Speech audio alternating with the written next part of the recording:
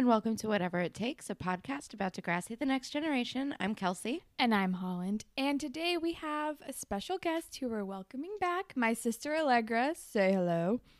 Hi, everyone. If you if you hear purring, it's my cat. Allegra is Skyping in for this special two-part episode from Season 4, Episodes 14 and 15, Secret. She was very passionate about being on this particular episode because it's just one of her favorites, and it's a very drama-filled episode, and it's great. And Kelsey, will you please read us the YouTube summaries? Sure thing. I would also like to start off by saying it has been a rough week in the U.S. Yes. We have, for some reason, elected a bigot as the leader of the free world. So, for those of you listening, we're currently recording this on November 13th, 2016. Yeah, so if you find this in a time capsule and you're like, when did the world end? You found us. Yeah. As if you're a regular listener, you probably know that we kind of stockpile, and this is the first episode we're recording post-election, so we're all a little bit traumatized from the week, and we apologize. Sensitive. I mean, yeah, we're very sensitive, so just a disclaimer on everything of our lives. Although this episode was like perfect timing because it's so like silly nonsense. There was nothing like too real happening, but it was still like just a fucking delight. I was like, man, this was a really nice escape for like an hour. Yeah, it was a great escape. Just like because the biggest problem was gonorrhea. I mean, a little bit of slut shaming, but like overall, definitely a way less heavy episode from the last one I was on. That's very true. That is very true. Allegra, you're just coming back for all of the two-parters. Guys, I need to take a moment. I love this episode so much. Those of you who are listening and can't see our faces, I am dressed head to toe as Jay. I have his silver chain. I have his dumb hat, which does not make an appearance this episode. Maybe once. Because Thank God. Apparently when Jay wants to woo the ladies, he knows exactly what to not wear. But I was so excited. I got gonorrhea just for this episode. This episode is so silly and like still serious. Like, don't get me wrong, Emma's going through some shit, but like kind of exactly the right kind of episodes we needed after Rick or Bad Tuesday. I appreciate your dedication. I appreciate the method acting you've applied to being a guest on this particular episode. And the Jay look is working for you because I'm a little bit attracted to you right now as Jay. I know that if I can make Kelsey attracted to me, I look enough like a mess. It's too real. It's too real. But a hot mess. Yeah, you have to be a hot mess, and then I am yours. You're like just damaged and broken enough. Thanks, Holland. No, that's exactly what I mean. Like, there's a fine line of looking like sexy, dangerous, and like this is an intervention. And I So, like my men somewhere between those two. Just Yeah, towing like the line. Like maybe we should call someone, but not yet. Only Kelsey after needs to try her stab at saving him first. He Guys, needs rescuing. only call like professional help after we have unprotected sex. Like, my car that I drive used to be Holland's car, and it's orange now. Just because unlike Emma, I do really want to get into my character role when I take on a persona and not just woodenly deliver my lines. Oh, I miss you. It's perfect. I'm so happy that you're here. On that note, maybe we should read the YouTube summary. I'll read the summary now. So everyone can get clued into what we're talking about if they didn't watch the episode first. Because we've already devolved. Okay. So, ever since the trauma of the shooting, Emma has been distancing herself from her friends and neglecting her typical interests. Emma discovers a scandalous secret when she goes by the ravine with Jay, but instead of turning everyone in, Emma decides to join in on the raunchy ravine activities. When was that an option? Also, Maybe because the secret of the ravine? I think everybody knows about the ravine. Also, the secret of the ravine sounds like a Nancy Drew book. But like, oh God, but like a way trashier version. Yeah, no, it sounds like a Nancy Drew book for sure. The secret of the ravine. Because the secret of the secret, we don't know that the secret of the ravine is gonorrhea until part 2. And is the secret just like the sex ban? The secret might just be the creepy sex ban. But also, when was her turning everyone in like a Ever solid on the option? table? Never. That was just part 1, guys. Here's part 2. Part 2. Emma keeps her, in quotes, friends with benefits relationship with Jay a secret and vows not to tell anyone what goes on at the ravine. But when Emma receives some devastating news, can she keep it to herself much longer? Meanwhile, Jimmy is fed up with being pitied and enlists the help of Craig and Marco to sneak out of the rehab center for a concert by his favorite band. That one was more accurate, and it also made me realize the B plot was not mentioned at all in the part 1 summary. Yeah, I was just about to say the same thing. But yeah, sure, whatever. I was glad we saw Jimmy again. Me too. So those are the summaries. I'm sorry it took us literally 7 minutes, maybe 8 minutes to get through that. All right, guys, but like, I know I keep delaying getting into the meat of the actual episode, but the secret of the ravine, besides being like the worst secret ever, you know, sex is like a garden, not that garden. The whole, and Emma wouldn't report it. Maybe they like just assumed that's something Emma would do. Like pre-season 4 Emma would totally be like, oh, people are doing bad stuff in the ravine. Let's report them and protest them and I don't know, say no more loitering in the ravine. I worked really hard to clean that up one time. And now you guys are leaving all of your fucking beer cans around and like giving head in a van. Without any protection. I know, but I was like, you know what kind of litter isn't on the ground? Condoms, because apparently they're not using them at all. So it's like, maybe someone was like, oh, I need to write all the YouTube descriptions. What's the ravine episode? Gonorrhea? Okay, Emma's in it. I got this. All right. But before we jump into the episode, let's talk about the title, which again I think it's aptly titled because apparently there's a secret of the ravine. But the song is called Secret. It's a 1985 song by Orchestral Maneuvers in the Dark. The only thing it really has to do with the episode is that there are secretive things happening, but I feel like the song is like about a secret romance, which I guess this maybe is. I mean, it's not even a secret romance. It's like, it's literally the lyrics are, my secret is love. It's like, I haven't told you yet, and that's not really a secret.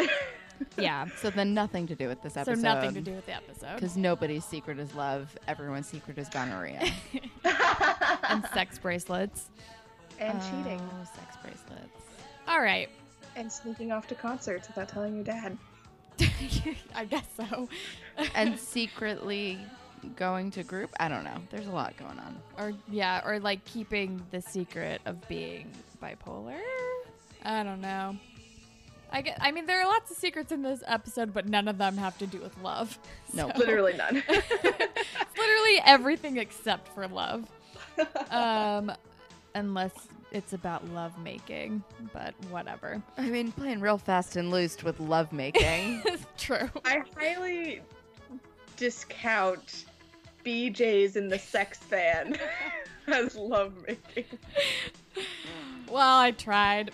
So the episode starts off like right away. Jay is being pervy. It's the play. We're rehearsing the play. Emma is like watching things happening from backstage, and Jay like sweeps up behind her and starts like touching her, and she's like totally fine with it. And it is like it is simultaneously so like she's like I don't know. It is simultaneously so creepy, but like weirdly attractive. I'm like, what is happening? And you can tell that she's like, she like doesn't know how. She's like confused, but also like maybe, but also confused. I think it's 100% confusion. As much as it's much nicer to think about going, oh, based on what happens later, maybe this is consent. But it's like very much like a common thing where if something gross is happening to you, you shut down. And Emma in the beginning is very much a numb to the world kind of person right now. So Jay's just being a straight up creep. Yeah. Super creep. One of my first notes is Jay, ew. Jay, no. Yep, no, Something is not okay. my Straight first note creep. was my first note was Jay, what are you doing, you creep? So apparently we're on the same page. Yeah, mine is the sentence I just uttered, Jay being pervy right off the bat. Also, why is he helping with this play?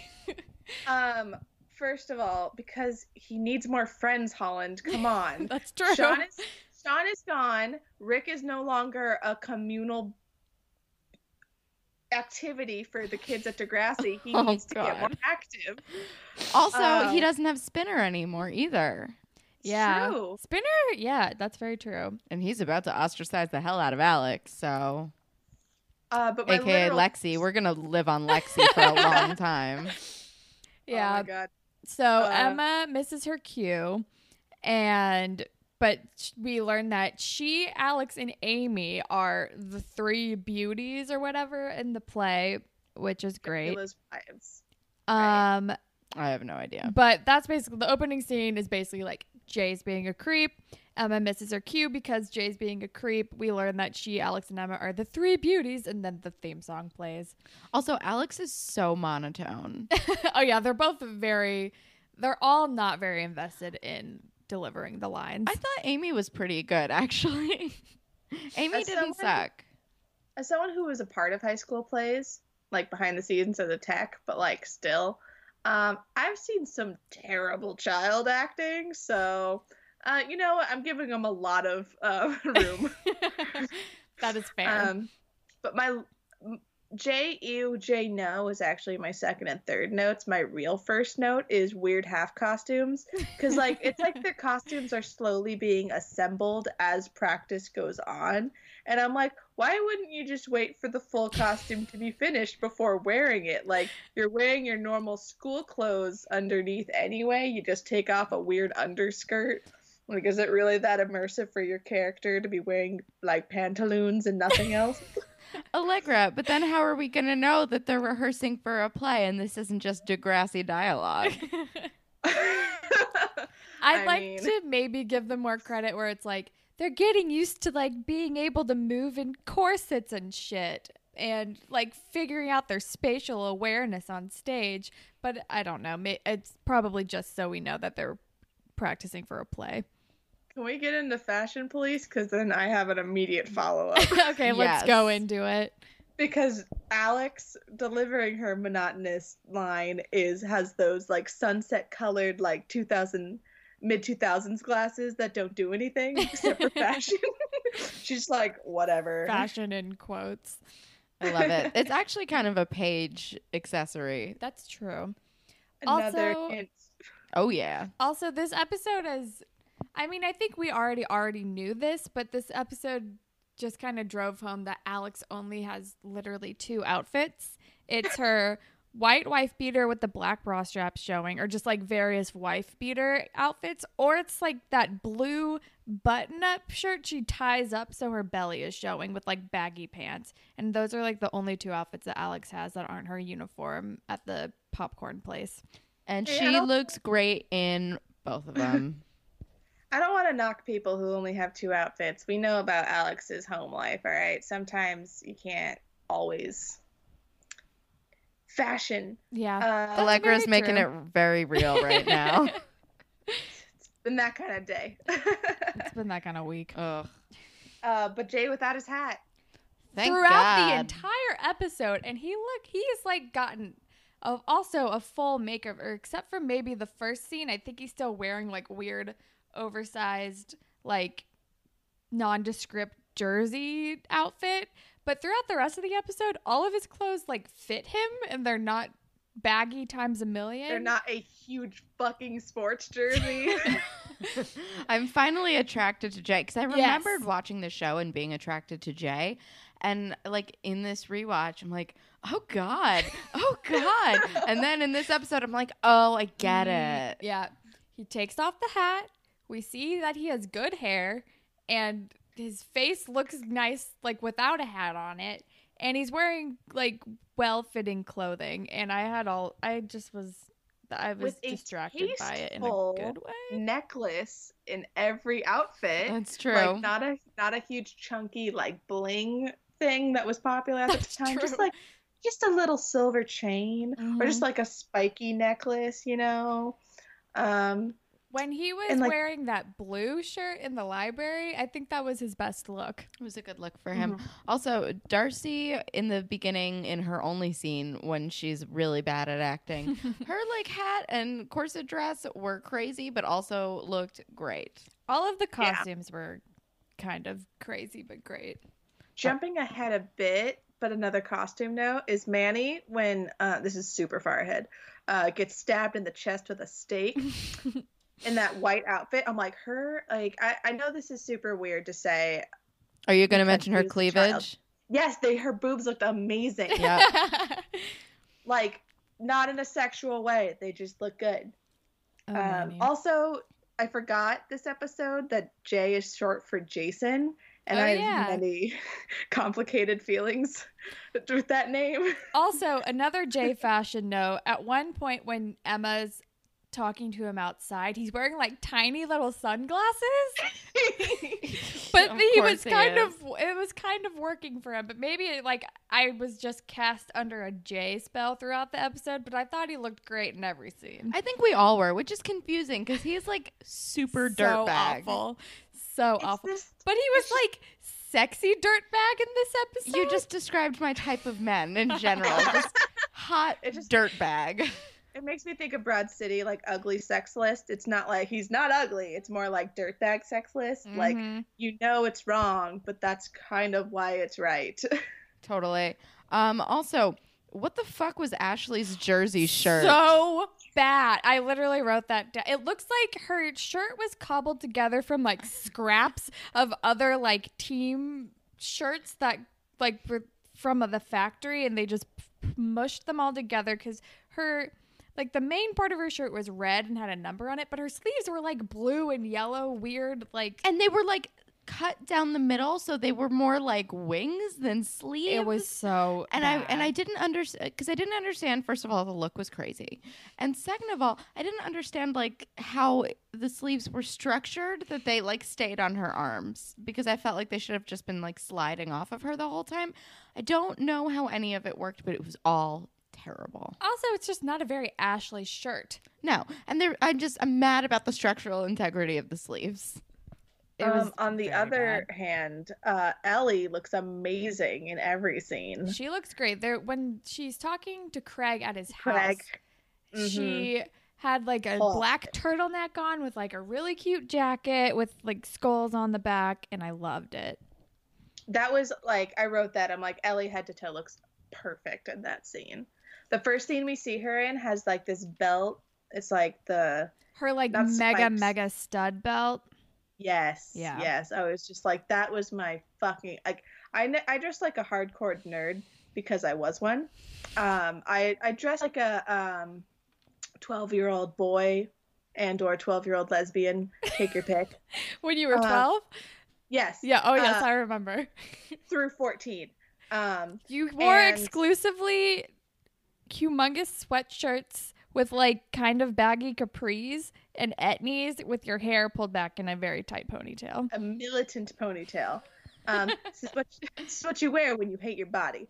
Anyway, I'd always wanted to look like Ellie forever. Like Ellie Avril Lavigne sort of type. That was like, if I knew how to fashion, that's what I would want to wear. Yeah, she looks great. She was probably my middle school style icon. Marco's hair is especially Flippy. I just said the same thing. I was like, oh my God, Marco's hair. It was awful, awful, awful hair. Also, oh my God, when they kidnap Jimmy, or when they're sneaking Jimmy out of the hospital, I like Marco has dressed them up in all black, and I'm like, Marco, that's even more conspicuous because nobody else, it's like not nighttime and you're in like a bleak fluorescent lighting hospital. But I love how Marco's like, I wanted to look like ninjas. He was so cute. And then Craig's like huge trench coat with the collar and his black fedora. It was all great and terrible at the same time. I just wanted him to start like with some hard-boiled dialogue, like film noir style, and be like, the problem was a dame, see? Like, I was just Exactly. ready for it. I know. I was ready for those like window shade like shadows to like just be across his face and be like, she walked in legs first. Like, I was just so ready for it. Also, Manny is wearing her like tracksuit with a like jersey t-shirt thing, and as per usual, it looks nuts. But her hair looks great this whole episode, and she's like working the hoop earrings. Her hair always looks really good. She's got great hair. I'm so jealous. I think at one point Emma is wearing Birkenstocks.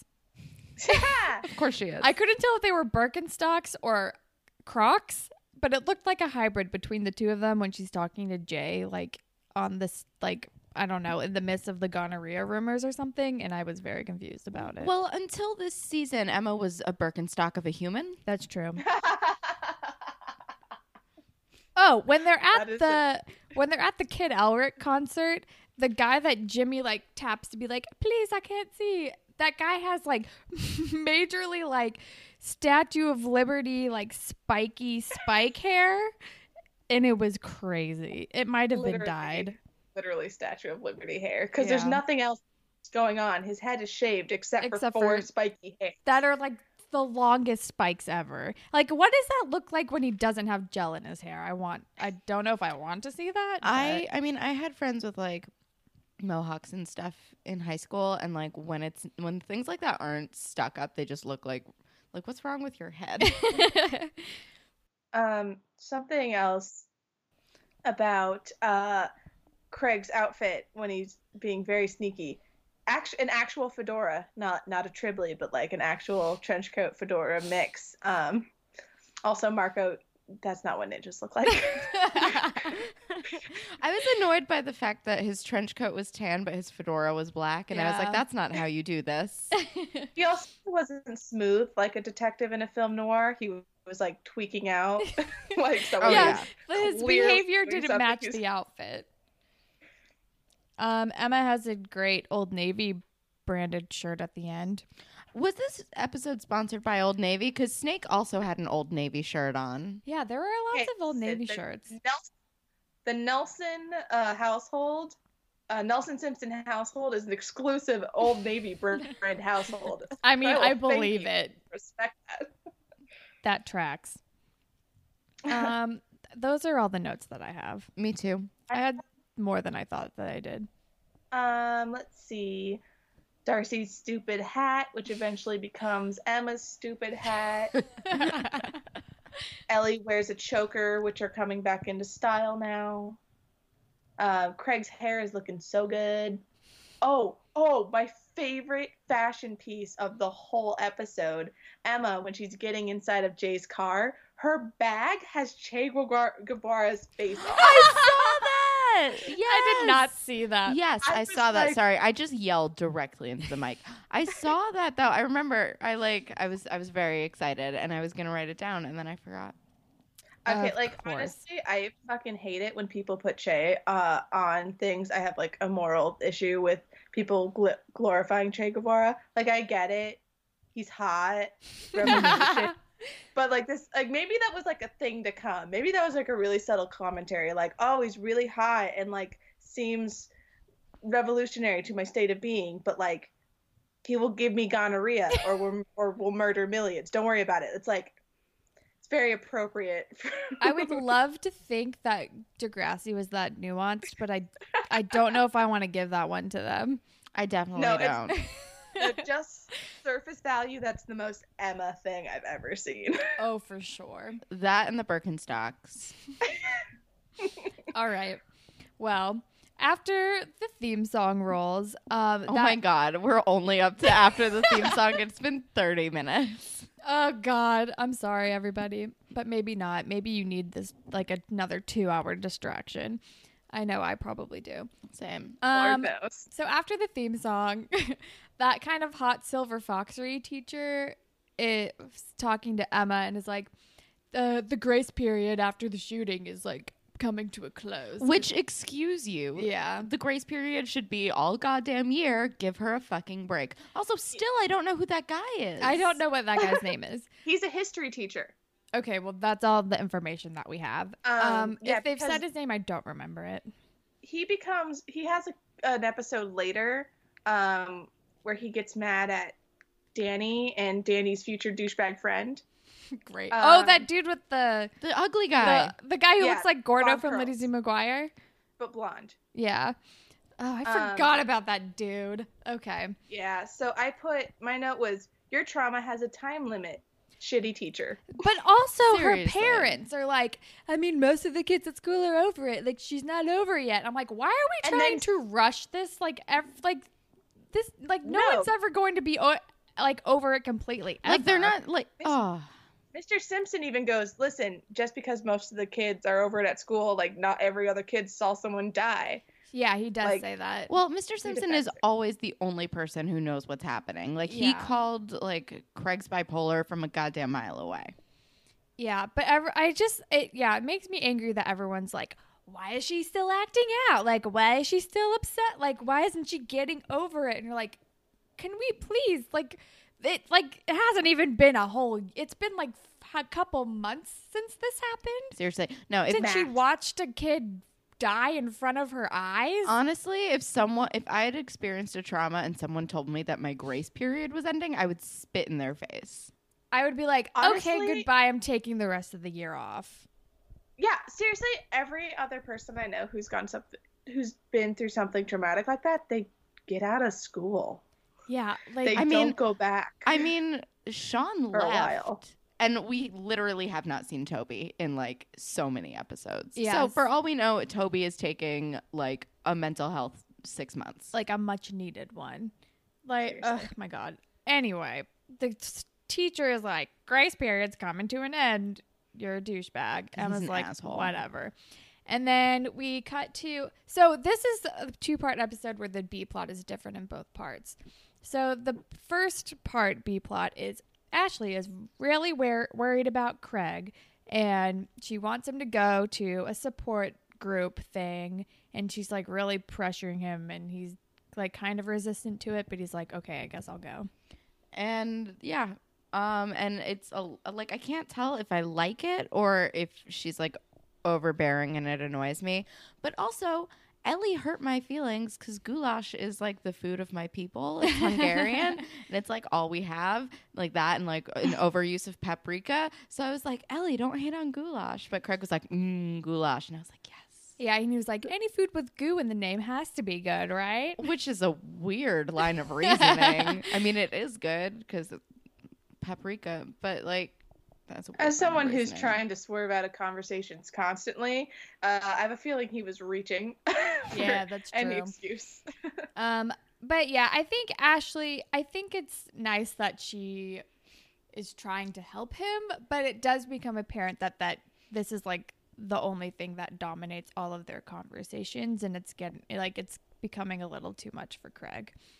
But then I've definitely been Ashley before. I've definitely been mom friend. Like, I'm really, really worried about you. I want to do this because it's up for your own good. And just the more you push that pressure on someone who's already not in a good place, it absolutely backfires. As the more often person than who not. has been on the other end, yes. But also, it's like I would rather be the friend who's overbearing, trying to get you help, than kind of ignoring the problem. So I don't know, it's definitely, you need to have a good balance with that kind of thing, because I've definitely been the mom friend as well. But then we are back at play rehearsal, and Darcy and Manny are in a scene, and so it appears that Darcy is Mina and Manny is Lucy.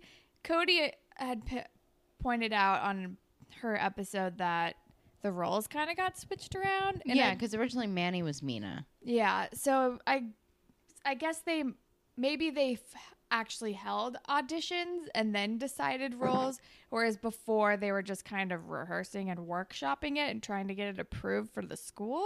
That's the only real explanation I Because could. Emma does say that she like bombed the audition, so I guess Right. they did eventually, and she wasn't in any of those earlier, like that early episode. So I guess that can be the line of reasoning. Yeah, that's Yeah, maybe they were like, now that this is going to be a real thing and it's not just us dicking around, we want everyone to formally audition. And I'm sure Manny was super jazzed about that. But Darcy is awful, and JT is like insulting her and is like, what is happening? Like, you can't do anything. And Emma keeps chiming in because Darcy doesn't remember her lines, and Emma keeps feeding her lines.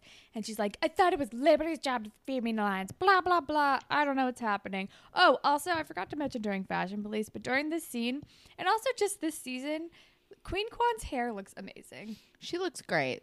She's just Queen Kwan forever. Also, I'm already annoyed by Darcy, and we've only met her like 3 times. Yeah. But JT is like, I'm directing and playing Van Helsing, and I know all my lines. Like, what's your excuse? And it's like, again, when did JT become this, like, overbearing, like, theater guy? Well, he's Dates always... Liberty once. I just say seriously. I mean, the theater thing makes sense because he likes acting, but and that has been proven, that is canon. And the overbearing, I guess we can just be like, now dates Liberty. I guess so. That's my only explanation. Because he's like Rick levels of pretentious annoying with the directing. But also just very, I feel like it speaks true to, like, high school theater kids. But also, like, he's much you better want to talk about at high it. school? He's also much better at it than No, Rick was. he's- True. He's, like, less condescending and just more, like, direct about telling people they're awful, I guess. Yeah, and More demanding. he's giving like the correct advice. Like, I'm not gonna lie to you, this play does not totally suck for a high school production. Yeah. The set is amazing. Beautiful. The lighting is great. Like, and that sounds like a cop out to like tell your friend that her play was good, but like the lighting and the set are both great. As But someone who built sets in high school, thank you. You're welcome. and so, but then JT is like, basically fires Darcy, and she's very upset. She's like, all right, well, I curse you, Macbeth, and like utters the cursed word in the theater and storms out. I'm surprised that she knew that. I know, right? And then afterward, they're in the dressing room, and Emma's like practicing the Mina lines in the mirror, and Manny's like, you should try out, you're so good. And she's like, I totally blew my audition. And then Manny invites her to a sleepover with her and Liberty, and Emma is unresponsive and is like, no, you guys would have more fun without me. I don't want to do it. But then we see Amy and Alex are like changing, and Amy freaks out because she can't find her bracelets. And Alex is like, why do you care? Those are like worth a nickel. And Amy's just like, no, I need my bracelets. And then Emma finds them, and Amy grabs them away, and she's just very concerned about them. Oh, and then also, at one point, Amy and Alex are talking, and Amy's like, maybe I should play Mina, because like suddenly they're without a Mina, and she's like, maybe I should play Mina, the beautiful virgin. And then Alex goes, now that's acting, and that made me laugh. Amazing. I missed that. I have so many things I have to fucking comment on. One of them is that fucking Emma's acting.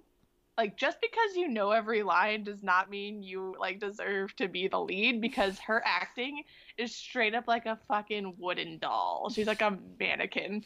Oh no, for where art thou? Oh, what has becometh of me? She oh like, my god, Emma, you should be the lead. she like, first of all, she knows all the words, and she slightly changes her voice like tone. Like, she talks a little bit higher and like a little bit more dreamy, and she's like, this is acting, right? My cadence is different. That's how this works. I feel What's really sad, though, is that Mariam McDonald is a real actress, and she's like, oh, let me suddenly become even better at acting, and it's worse. I feel like it's like too much to do like the Inception acting with like the play within the play thing. I feel like she can't handle it. But I mean, they did it on what was that movie that we like? get over it. They did a great job on that. Guys, if I've said it before and I'll say it again, everybody should watch the movie Get Over It for like Martin Short alone. Oh, 100%. And also Baby Mila Kunis, Kirsten Dunst, And Cisco, you forgot Cisco. fucking, that was the cherry on top. I was saving it for the end. Okay, that's fair. Goddamn He deserved Cisco. it. Oh, Cisco. Fancy Legs or The dragon. whatever the fuck his name was in that. I think play. it was Crazy Legs. Crazy Legs. Oh my god. Holland. What? And let us not forget who is in Get Over It and Degrassi. Mr. Oleander. How could I forget? We both did at the same time. Guys, this is the Degrassi play crossover we all need in our lives. Anyway, I don't know how we got on this tangent, but let's move on.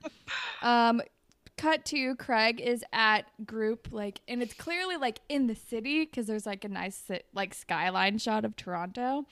Wait. We did not talk about the fucking bracelets. I literally was like, Amy freaked out about her bracelets. Emma found No, the bracelets. She was very concerned We about need the to talk- bracelets. About what the I'm just bracelets saying- mean. Yes. We did don't blow by the bracelet. We don't know what they mean yet, though, technically. We haven't right, been to fine, the ravine to fine. learn about the bracelets Fine, yet. I'll sit on them. But still, I love that Alex is like, they cost like a nickel. And Amy's like, shut up, it doesn't matter, I need them. They mean so much more than that. God. I have a lot of feelings on these bracelets. I'm ready for the bracelet talk. But let's go to this poorly shot group scene Group where therapy the scene. fucking spinning of the camera was like a little bit too fast and made me queasy. And Craig opens up about not wanting to tell people that he's bipolar because that's all that everybody sees. And right as he's finishing up this thought, in walks Ellie, and we learn that Ashley recommended the same group that Ellie goes to, which is kind of a shitty thing for her to not mention to Craig. That's how she found out about it, when his biggest worry is other people knowing about his mental health. Like, he literally said, did you tell Ellie? And she's like, no. It's like, first of all, she clearly did. Second of all, like, why? Like, why wouldn't you warn him? I mean, I get that she wants him to go to the group, or at least, like, tell Ellie not to go that week or something. Do something. Just recommend a different group that she doesn't go to. It's, like, supposed to be an anonymous kind of feel anyway, right? Like, it's so you can talk without feeling judged. And when you have somebody that you know there, it makes you less able to do that. It is awkward to run into people that you know at, like, whatever blank anonymous group you go to. Like, that has happened to me, and I'm like, ooh, we went to high school together. Yeah. If there's one thing I know about people who are going through a hard time, if you are forcing them to do something, they also don't like being blindsided. Exactly. So so then Ellie walks in, and Craig is not happy. But before we get to the confrontation between him and Ashley, we're back to Jay. He is driving around in his car, pumping some really bad music. It's like, sounds kind of Pearl Jammy, but also like worse. It's no I good. mean, it's like a Pearl Jam knockoff band just called Jizz. Like, It's like awful. But, like, instead of it's an I, it's a Y. Yes. It's like, it's definitely the kind of music that, like, a boy that I would like in high school would pick me up in his car. It just sounds like like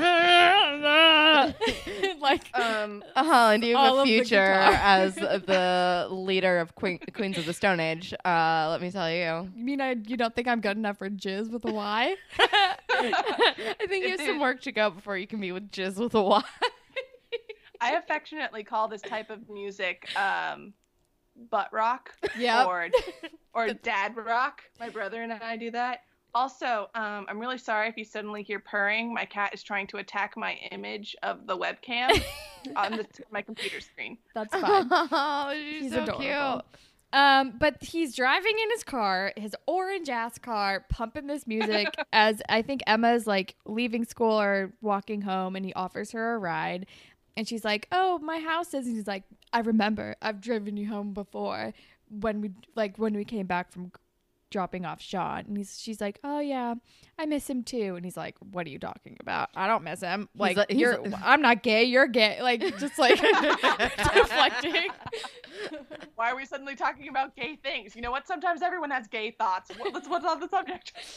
But also, I find it really gross and concerning that as soon as Sean is gone, whatever barrier was up between Jay creeping on Emma is totally gone. Totally. Like, apparently Jay had some bro code respect for not going after your best friend's ex, but now he's gone, so it's rabbit hunting season. But they also hated each other. Well, they did, but also she's had more of her, like, as the kids say, glow up since, like, she and Jay hated each other.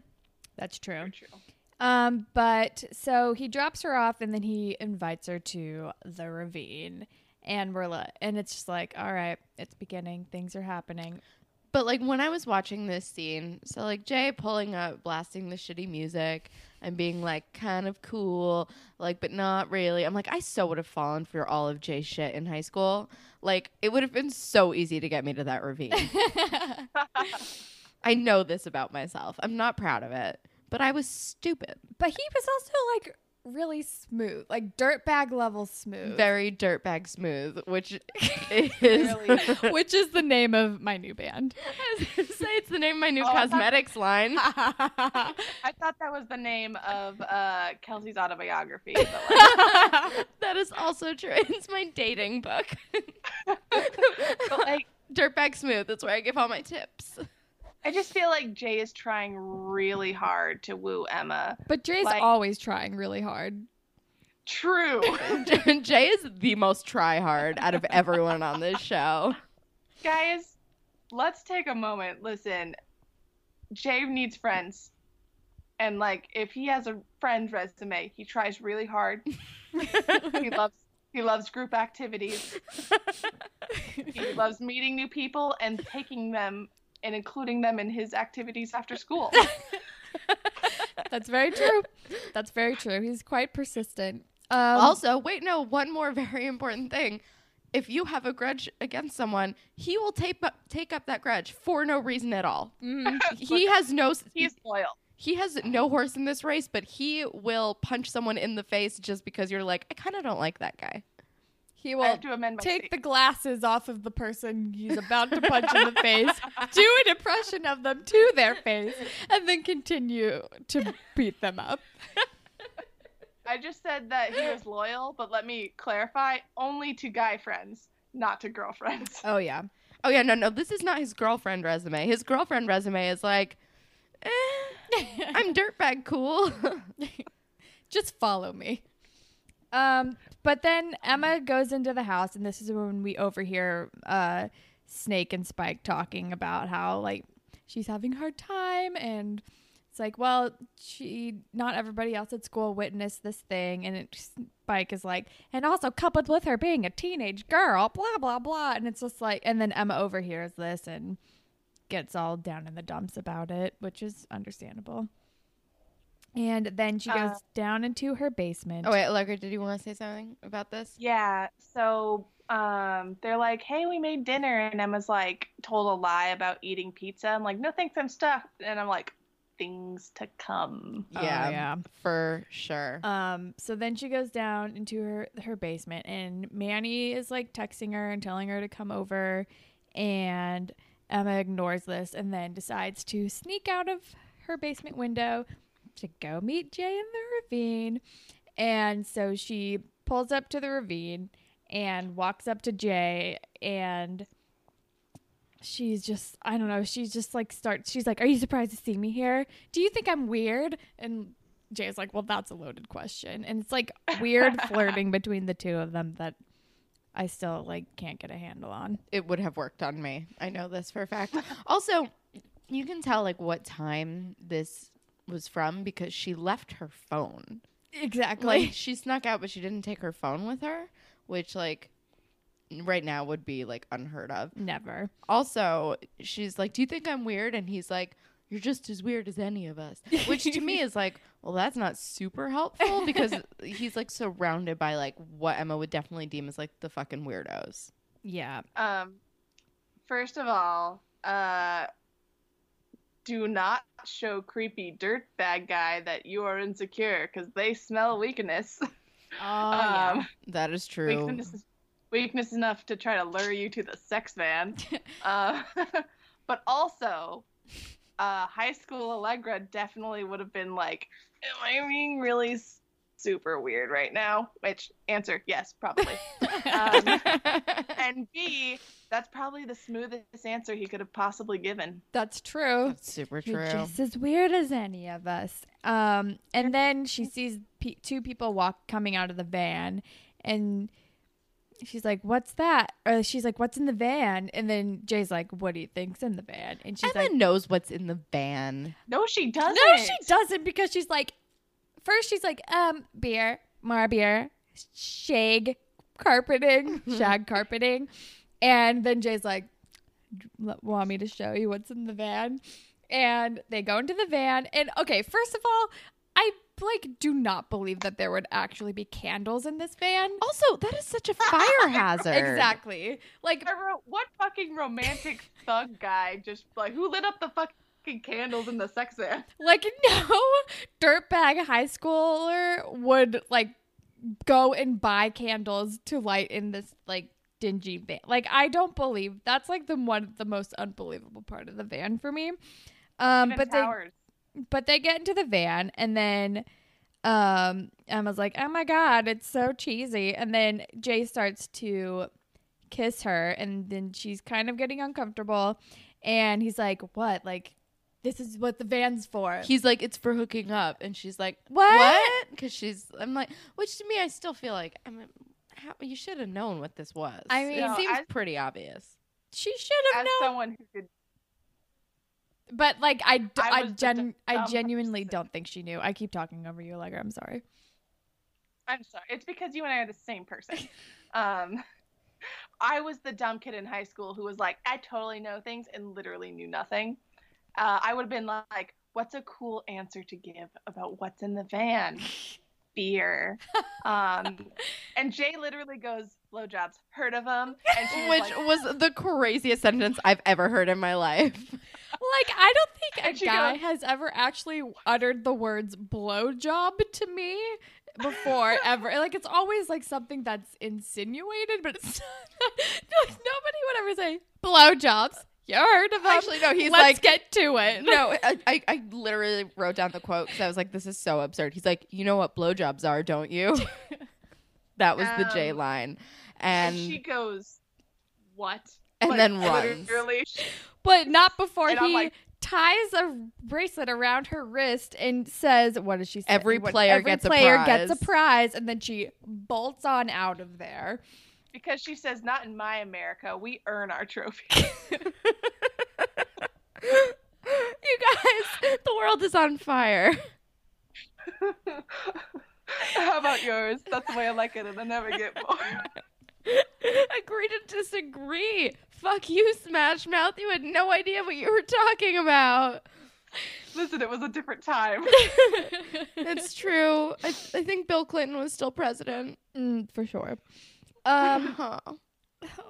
Anyway, things we just keep like remembering what reality is. Anyway, so she bolts out of there, and then the next day, Emma and Liberty and JT are in class, and JT is like baby talk apologizing to Liberty. Like, it made my me throw Liberty, up. Liberty, I don't even know what he said. I mean, Liberty's like, do I look like the baby talk person to you? And I'm so glad that she said that. But she's mad at him because he fired Darcy and now they don't have Amina.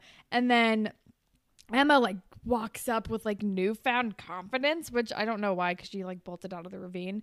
But she's like, she starts reciting like the lines of Mina. And they're like, how do you know that? And she's like, I tried out, remember? And Liberty's like, well, we need reliable people. Which, like, I get that Liberty is still mad at Emma, but like, you don't have to be a dick about that. Like, why is everyone so fucking insensitive? It's crazy. First of all, we cannot forget that it's Liberty. That's fair. And she will judge the shit out of everybody. That's And very second true. of all, she's been getting really, really close with Manny. And besides observing Emma being terrible about the Chris situation, Manny's probably been shit talking her frustrations about Emma to Liberty. Because Manny's really cool. Manny is so good this episode. She's great. Number one best friend. And number one best friend knows that her best friend's having a really hard time. So she's like, I can't bring up any of this shit to Emma because I don't want her to feel bad. But oh my God, she's really being really awful, Liberty. And Liberty's like, you didn't come to her sleepover. Yeah. But they give her a chance, and she gets the part of Mina because they kind of don't have any other options anyway. But then after this, Craig confronts Ashley about not telling him that Ellie goes to this group. And Ash is like, I'm sorry I didn't tell you, but like I thought you would like wouldn't mind or whatever, blah blah blah. And you're like, Ashley, are you goddamn kidding me? Yeah, no, I'm pretty over Ashley shit in regards to this whole situation. I'm like, I just. And so they have a fight, Fine. and it's boring because they're boring. Yeah. Oh, but she does say one thing that annoys me because, because most of my notes are about her shirt.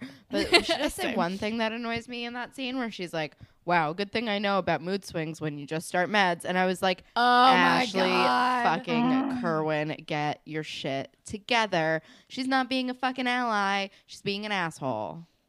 Jeez. I do have to say though, she says apparently Puerto Vallarta is gay honeymooners paradise, and I'm like, can we imagine what the fuck that could mean? And how it honeymooners somehow paradise. differentiates from like straight honeymooners paradise. Where is it Like- different? I mean, like what appeals to gay honeymooners? Like drag shows? I don't understand. I don't know. Is it gay and lesbian or what? Because if it's gay, like maybe all of the like serving people are like very hot men. But like if it is also like lesbian honeymooners paradise, that doesn't work for them. Also, Basically- we've been to Puerto Vallarta. Allegra and I have been, and it's just like a fucking Yeah, beach we in have. Mexico. It's like I don't remember it being like catered to one type of sexuality anyway. Basically, it sounds a gay honeymooners paradise sounds like a magical place, and someone should write fan fiction about what it could possibly mean. That is true. Very dirty fan fiction. You know what? That would actually probably be good porn, Oh yeah, probably. right? Anyway, So this is Gay taking a turn. honeymooners. so I'm sorry. after this conversation, we're back at the play, and Emma is rehearsing with the guy who's playing Dracula. Yeah, I think his name is Nate. Yes. And like when it comes time to do like the kiss on stage, Emma like laughs, isn't all shy about it. And JT's like, Emma, it says to kiss in the script. You need to kiss him, blah, blah, blah. And she's like, sorry, it's just awkward doing it in front of all these people. And but it's like, but okay. So then, which like I understand, it's weird. But then JT is like, fine, as long as you promise me you'll get it in rehearsal tomorrow. But like, it is a very short scene. Just redo the scene and be like, okay, you have to do this. We're just gonna keep practicing Just it like until go you do through it it. so you It's a are short prepared. scene. It's a short scene. Just like do it again. Like don't It's actually fucking kind of- break. It's For- kind of out of character for JT's hard ass director type too. Like all episode, he's like, "Get it right." Yeah. And he's like, And okay, he's well like- then just get it tomorrow or whatever. But then after this, they're back in the dressing room, and Alex and Amy are just teasing Emma mercilessly for being like prudish, but Emma is still wearing her sex bracelet, and they're like teasing her and teasing her and teasing her, and then she like goes over to like grab something by Amy to like not so subtly show her the bracelet on her wrist, and Amy's like, is that mine? And Emma's like, no, it's mine, like very pointedly, and then like walks out of the room. Maybe this is when we can talk about sex bracelets. I have one thing to say though. or two things, I'm sorry. Amy is like, I can make his big manly shoes shake or something like that. And I'm like, big manly shoes? I Hot. remember. And Alex is like, penisophobia. And I'm like, girl, penisophobia is real. Says the lesbian. Whatever. Seriously. Right? Oh my god. Or is Alex bi technically? Do we No. do we have a read on that? No. We get a definitive thing. Mega spoilers, but she and Paige have a fight, and she's like, "I'm not bi, I'm a lesbian." Okay, I couldn't remember. She says those exact words. Okay, I didn't remember that. Also, Amy does not like anyone out slutting her. She's like, Oh no, she's like very proud of all of her bracelets. And why shouldn't she be? She worked hard for them. She earned those bracelets. yeah. Every player gets a prize. Oh, sex bracelets. Okay, so like, Also, yeah. Go no, ahead. you go ahead. Just that she had different colors too. Amy. Yeah. So different colors obviously mean different acts. But you go. You were about to say something. Yeah, what like in like middle school, I want to say, or like early high school. I think middle school. We had these like rubber bracelets that they used to sell at Hot Topic, and everyone would say that they were like 4 different sex acts, or like for doing like different drugs, but nobody ever did any of those things. Never. We would just be like, the black one means sex, and it was like stuff like that. So it was like kind of a thing, but it wasn't like a real genuine thing. And Degrassi took it to like a real level. I swear it was like an urban legend that people like you heard like this is what this means, but I don't think anyone actually like gave out bracelets for doing things. No, because I know that like I think the opposite. No, What? no, not like sorry. I heard the bracelets worked in the opposite way. Where if you because I knew this girl who wore them, and she's like, yeah, and a guy will break it off your wrist, and then you have to do that thing. And I was that sounds terrible. I heard that too. So it kind of I think that was the way that it went. Maybe, or maybe it was both ways. I don't remember. Yeah, I feel like, or it was like some sort of like, I do this, or I'm up for this. It's just no one actually did it, so that's why it's all made up. So it was it's just still nonsense. all moot. It's all nonsense. But yeah, but I remember, I think I had some of those bracelets without like totally knowing what they all meant, but like knowing they had an association. Well, I had a ton of them because they really rounded off the like Ellie wannabe 7th grade Kelsey look. Totally. And you would like chain like 2 of them together. Yep. And like with like different color combinations and stuff. Like I totally remember. Like you could just get them at like Hot Topic or even like PacSun or Claire's or something.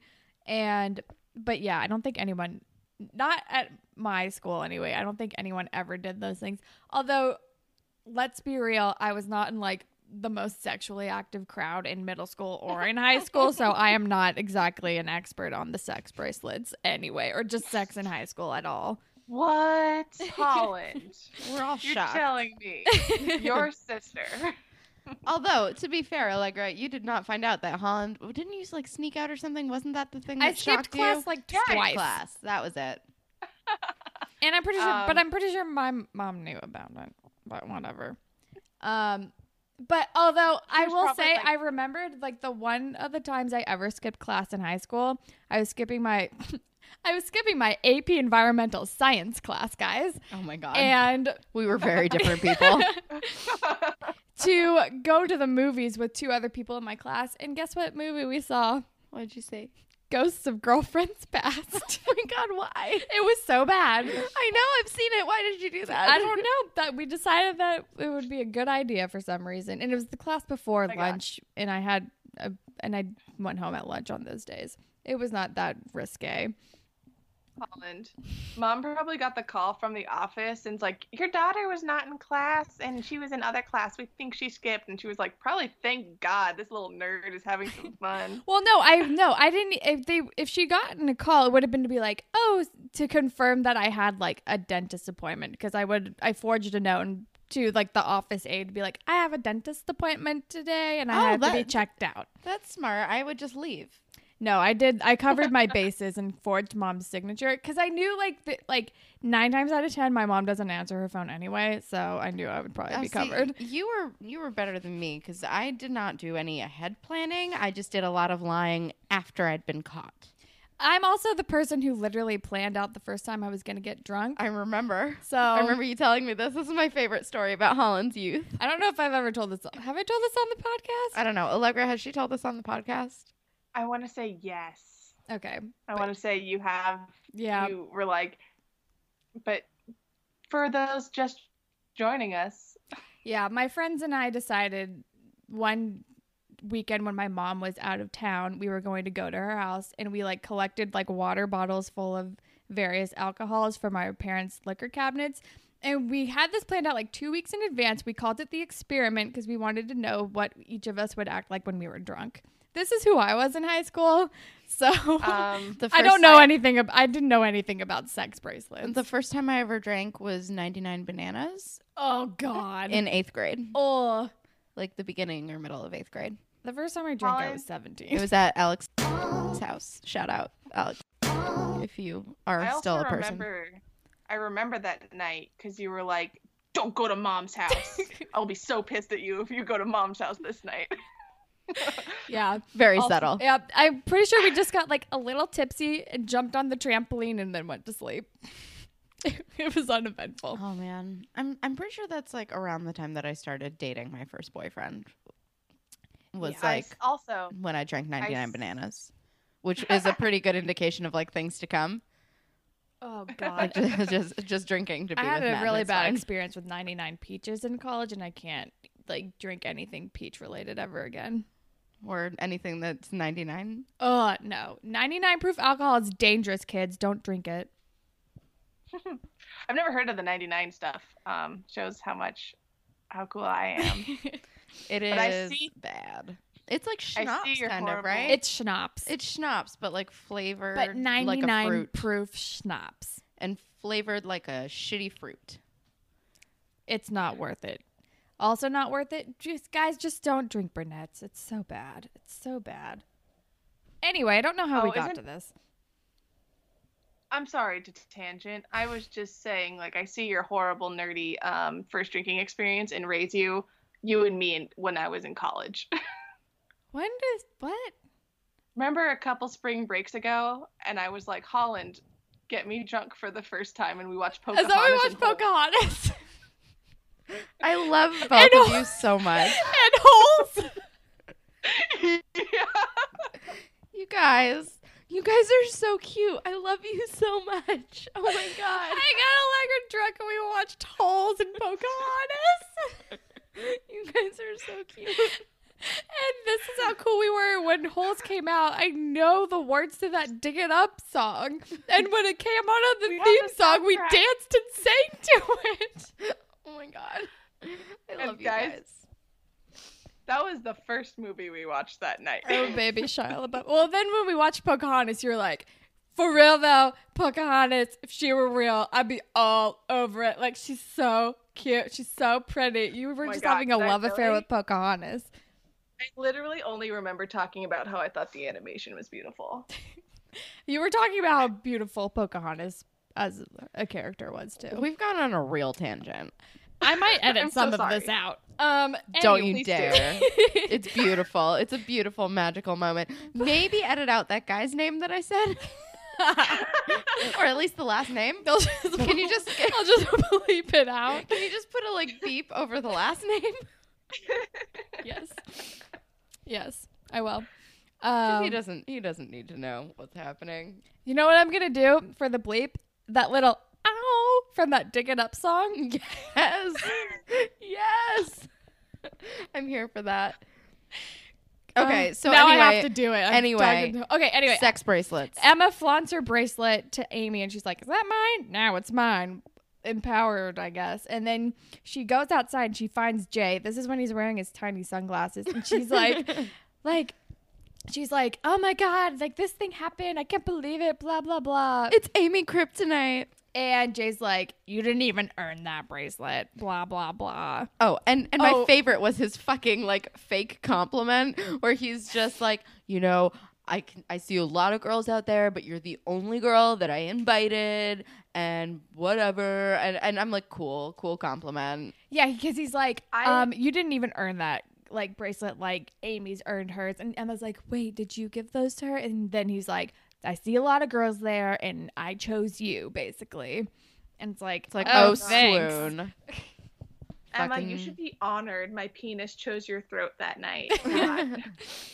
God. Anyway, then we're cutting back to, we're at Craig's house, and Ellie comes over with like a guitar. I don't remember. It was like some fake excuse. She's like, can you restring my guitar? Which, like, since when does Ellie play the guitar? Seriously.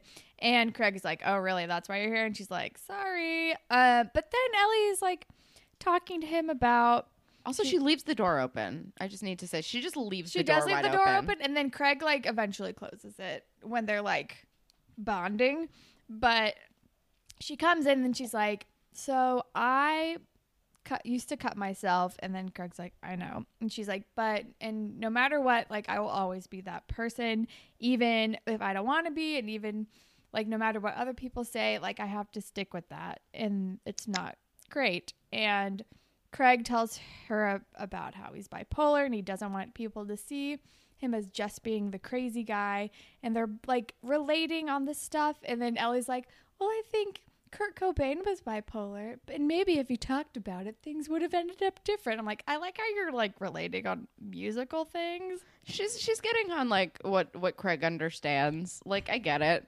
Yeah. And then also, like, Kurt Cobain had a lot of other stuff going on. he also had like a stomach thing, right? Like a chronic pain. And an extremely serious heroin addiction. That's very true. But I think that heroin addiction was like to treat his chronic pain. I mean, it might have started off that way. Yeah. But, I mean, it was like, still an addiction to heroin. Oh, for sure. There are a lot of things. You guys, I could talk about Kurt Cobain forever. Let's move on. Oh my God. Have you watched the documentary yet? No, I You haven't. should watch it. I know. So I good. just know it's going to make me sad. The HBO Kurt Cobain documentary is so good. Everybody should watch it. Anyway. Wait, I think we have to talk about fucking Craig's sick burn. What does he say? And it was like, she was like, can you restring my guitar? And Craig goes, ask Ash. She's good at forcing things. I forgot about that. That was really good. Amazing. And then Ellie was like forcing me to come over here and like have this flimsy excuse. Like, Yeah. cool. But they're bonding, and then he closes the door, and then he's telling Ellie how, like, with Ashley, like, she's being too overprotective, and it seems like all they talk about is just like medication and group and all this stuff, and it's like getting too much for him. And it's like, and I love that they're bonding, and it's also definitely like it's beginning. Their friendship has begun. And then is it the next scene that he's talking to Ashley? I feel like it happens pretty quick. Well, then that happens, but Wait. then I have a question. What? Is this the first time Craig says out loud that he's bipolar? Like, to himself? I don't think so. I think they talk about it at the end of Voices Carry. Okay. Just wondering. Yeah. I'm not sure. Somebody will tweet at us and tell us that we're wrong. I'm pretty sure at the end, because that's how we know what happened. Like, It might be that Ashley said it. I don't know. I don't remember. But it is nice. But yeah, it was probably one of the first times he said, I'm bipolar, and like said that out loud. But then after this, I think after this is when After this, he's talking to Ashley in the garage, I think. I think it's like immediately after. Is it okay, I didn't write I think any it's I don't notes. have any notes on that, though. I think it's immediately after because I have notes that kind of are vaguely related. Okay. Basically, he's talking to Ashley and he's like, I want to be your boyfriend. She's like, we talked about this months ago. You are my boyfriend. He's like, no, like, I want to be the guy from then and not like the crazy guy. I want to be like just your boyfriend and we talk about other things. And she's like, okay, we can do that. But my note is that Jake Epstein is such a good fucking actor that Craig on medication actually has a different look in his eyes than Craig unmedicated. Like, he really does look more like in control of himself and less like freaked out. Like, Craig always had like, I don't want to call them crazy eyes because that's like just derogatory Yeah. and like not great. But he definitely had like a manic, glint just like a manic look in his eyes pretty much all the time, like either depressed or manic. And he just looks so like even keeled and like just very in control of his own person. And I'm like, kudos to Jake Epstein. And I also like that they're not harping on like switching medications around and like figuring that kind of shit out and being like, it makes me feel like a zombie, like Cody was saying last week, like, because that makes me nuts. So I don't know. I think that he's doing a really good job, especially since this is like just B plot, and that I think that they're handling this very well still. Yeah. Craig's, Jake Epstein's acting is so fucking smooth that he was able to do the scene with Ellie and smoothly close the door she left open as if it was supposed to be that way the whole time. Jake Epstein is forever a gem. And like I said before, probably the best actor on this show. Which, like, hey, Jake Epstein, just like subtly complimenting you until you decide to be on our show, please. We need to go see Beautiful because he's in it again. Are we just going to like creepily stalk Jake Epstein? At the stage door. Yeah. Be on our podcast, please. Please, we love you. Make t-shirts. Actually, make t-shirts. One of my friends knows somebody who works at Broadway.com. Maybe we can milk that. I don't know if she knows Jake Epstein, but whatever. Anyway, then after this scene, Emma goes to the ravine. And she comes up to Jay and she's like, why didn't you show me the van? And he's like, you already know what's in the van. And she's like, why don't you show me again for real this time? And then they go into the van. And then, I mean, we don't see anything that happens. But then the next scene, she's climbing back into her window after having snuck out. And she gets caught, which I'm like surprised that she has not been caught like sneaking in and out of that window yet. I mean, I'm not, because her parents trust her a lot. That's true. But yeah, I've come home to the where have you been all night? So I was like, oh, I get it. And she is, man, she should have like honed her acting skills from this scene for her acting in the play, because she was great. Yeah, but she is milking it. She's like, oh, I was out walking. And they're like at 2 a.m. And then she turns on the waterworks and is like, ever since the shooting, I haven't been able to sleep. I can't handle it, la la la. And then Spike and Snake totally fall for it. And like at first I was like, I can't tell if this is totally fake or if it's like just also true.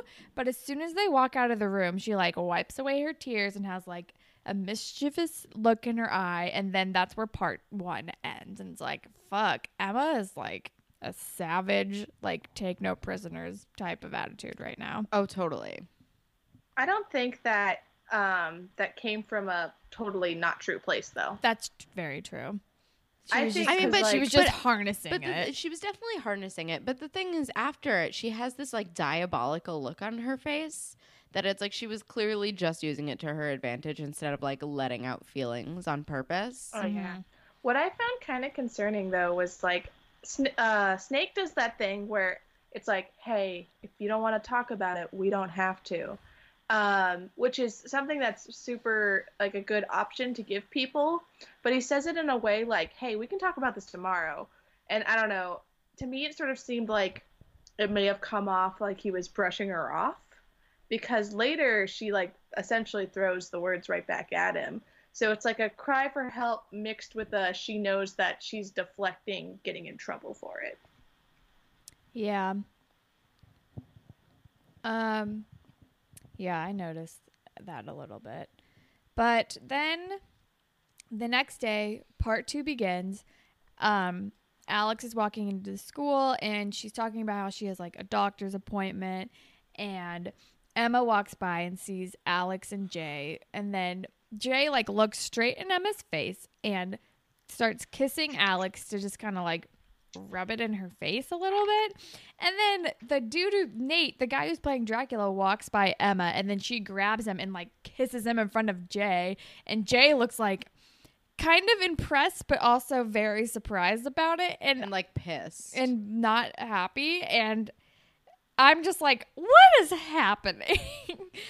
I wrote that like Manny's face is like girl, and then Simpson's face is like girl. I just wrote Manny and Snake's faces because she looks like almost proud of her and he looks deeply upset. Yeah. And then Emma goes into the library and Jay like immediately follows her in and he's like, what do you do? Like, I don't like people messing with me. And it's like, well, you were fucking doing it with her, you stupid. You were like fucking trying to put her in her place, and classic Emma was gonna say, haha, fuck you. Which, like, good for her, Exactly. honestly. And he's like, I don't like being messed with. Like, okay, get over it. Like, you are just pissed because you're not the one doing the fucking around. And, like, go fuck yourself, Jay. But And- also, Simpson comes and he's like, Jason, can I have a word with my daughter? Which, like, Jason made me LOL. His Christian name. Not his cool tough guy name. Jay. Yeah, he really fucking nailed it with that one. Yeah. And oh wait, yeah, but no, when Jay approaches her in the library, he's like, what are you doing? And then Emma's like, so are we gonna go to the ravine tonight? Are we gonna party, earn more bracelets? And I'm like, Emma, you cannot pull off the words that are coming out of your mouth. Nuh-uh. And also, that doesn't sound like a party to me. Like, because she literally just goes there, gives him head, and leaves. Like, that sounds like Yeah. a shitty party. She's yeah. There's no reciprocation whatsoever. It's like the least fun party I've ever heard of. Yeah, that does not sound like There's a a party, party I in want to your go mouth, to. and everyone is throwing up. Anyway. Also, Snake is probably like, listen, my daughter's going through a tough time, but Jesus fucking Christ, does it have to be Jay? Yeah, because like Jay and Emma are like super close talking in the library, and Mr. Sims is like, Jason, please leave. And then Snake is like, what is happening? Like, you're kissing random guys in the hallway. And Emma's like, it wasn't random. And Snake, But, like, it was because Nate literally says, I've had more conversations with the janitor than I've had with you. exactly. But then he's just so concerned and doesn't know what to do. And Emma's just like, it's like she's spinning out of control and Snake doesn't know how to help. But then the next scene, we get B plot number 2, which is Jimmy. We have Jimmy back. And he's in the hospital and we see that he like has finally got his wheelchair. And Craig and Marco are there like helping him pack up his room because Jimmy believes that it's like finally time for him to check out and to go home and to get out of the hospital. But then his dad walks in, first appearance of Jimmy's dad, and he's like, hey, so the rails at the condo aren't ready yet. You're going to have to be here for like at least another week. Like, I'm so sorry. And Jimmy just gets super discouraged about it because he does not want to be cooped up in this hospital anymore. It's a real bummer. I mean, he made a pretty lady nurse friend, and that's cool, but I don't know. It's like, I feel so bad. And, like, Marco and Craig are, like, trying to present Jimmy's dad with options, which he's, like, not taking at all. But I'm like, just let Jimmy go home. Like, he shouldn't be here anymore. He's been, like, basically recovered for a long time. Yeah. Like, it's been months. He does not need to be here. And I understand that it's not really a hospital anymore. I think it's, like, just a rehab facility. Right. But still, that's not normally a thing that one does inpatient anyway, as far as I know. But yeah, so Jim, and then that's kind of where that ends for now. And then we're back rehearsing, and Emma and Manny are like kind of off at the corner of the stage, and Manny's like whispering to Emma about what happened, and she says something like, if Nate was 15 and fat, you could have caused cardiac arrest. It was like a really weird statement to say, but Manny is just very gossipy, and she's like, so do you love him? And you're like, oh, Manny. Manny thinks that just because you kiss someone, you love them. And it's actually very sweet. Yeah, she's still just such a romantic, like head in her clouds fairy tale ending type of girl.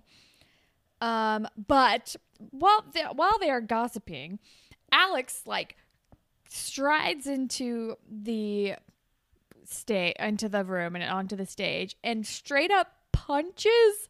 And Jay is following her, and this is when he's like, Lexi, and then Alex straight up punches Amy in the face because she's like, she found out that Amy and Jay had hooked up behind her back. Oh, wait, hold on. Do we know that Emma has a sore throat? Not yet. Because I think that Manny talked to her after this. Yeah, no, then we definitely know maybe that she does. We definitely okay. So by this point, and Emma has I didn't have any notes about this, but by this point, Emma has talked to Jay, and like she like has a sore throat, and JT like brings her like basically some sort of weird tea situation. Anyway, now we're up to speed. Emma has a sore throat, whatever. And yeah, so Alex barges in. Jay is calling her Lexi, which I was like weirdly on board for. I don't know. Like, I don't ship them because I'm not stupid, but I'm like, I kind of love that he like has a name that he's the only one that calls her that. And I thought it was kind of sweet. But she comes in, she punches Amy in the face, which was amazing. It was great. It was so good. And I wrote, nice right hook, Alex. I'm not surprised though. Like, she looks like she could hit. I fucking love Alex. Anyway, so she punches Amy in the face, and she's like, oh, you want to talk? You want to talk about how you've been like hooking up with my boyfriend, how you went down on my boyfriend, how like you guys like shared a disease type of situation, and it's awesome. It's great. And then like very briefly we go back to the rehab facility, and Jimmy's like new friend is like giving him an inspirational pep talk about how he's like ready to leave, and I didn't really retain any of it because of what just happened. But then we hop back, and Manny is wait. Just because you guys are going through it so quickly, Alex was like, you had sex with my boyfriend, and Amy's like, we didn't have sex, and she's like, by whose definition? And I actually kind of had like a pseudo sex ed class today, and it was like, remember, sex is more than just penis and vagina. And I was like, hey, way to be inclusive, Alex. Your gayness is showing. super showing, also, and I'm into it. And the only thing I had about Jimmy's scene was shortest scene ever. It was a very short scene. I didn't even take notes on it. I just wrote down Jimmy's new friend is very inspirational. She's here for like all the good vibes. And then Manny is walking with Emma, and did we have the health class? No, that happens later.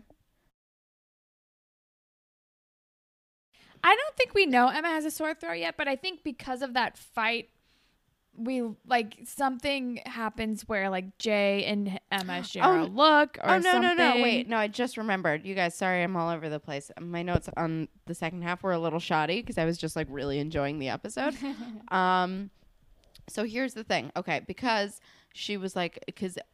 Alex mentioned the bracelets when she was yelling and Manny had noticed Emma's bracelets. So maybe we don't know about the sore throat. Yeah, we don't know about the sore throat. So we don't. Sorry, you guys.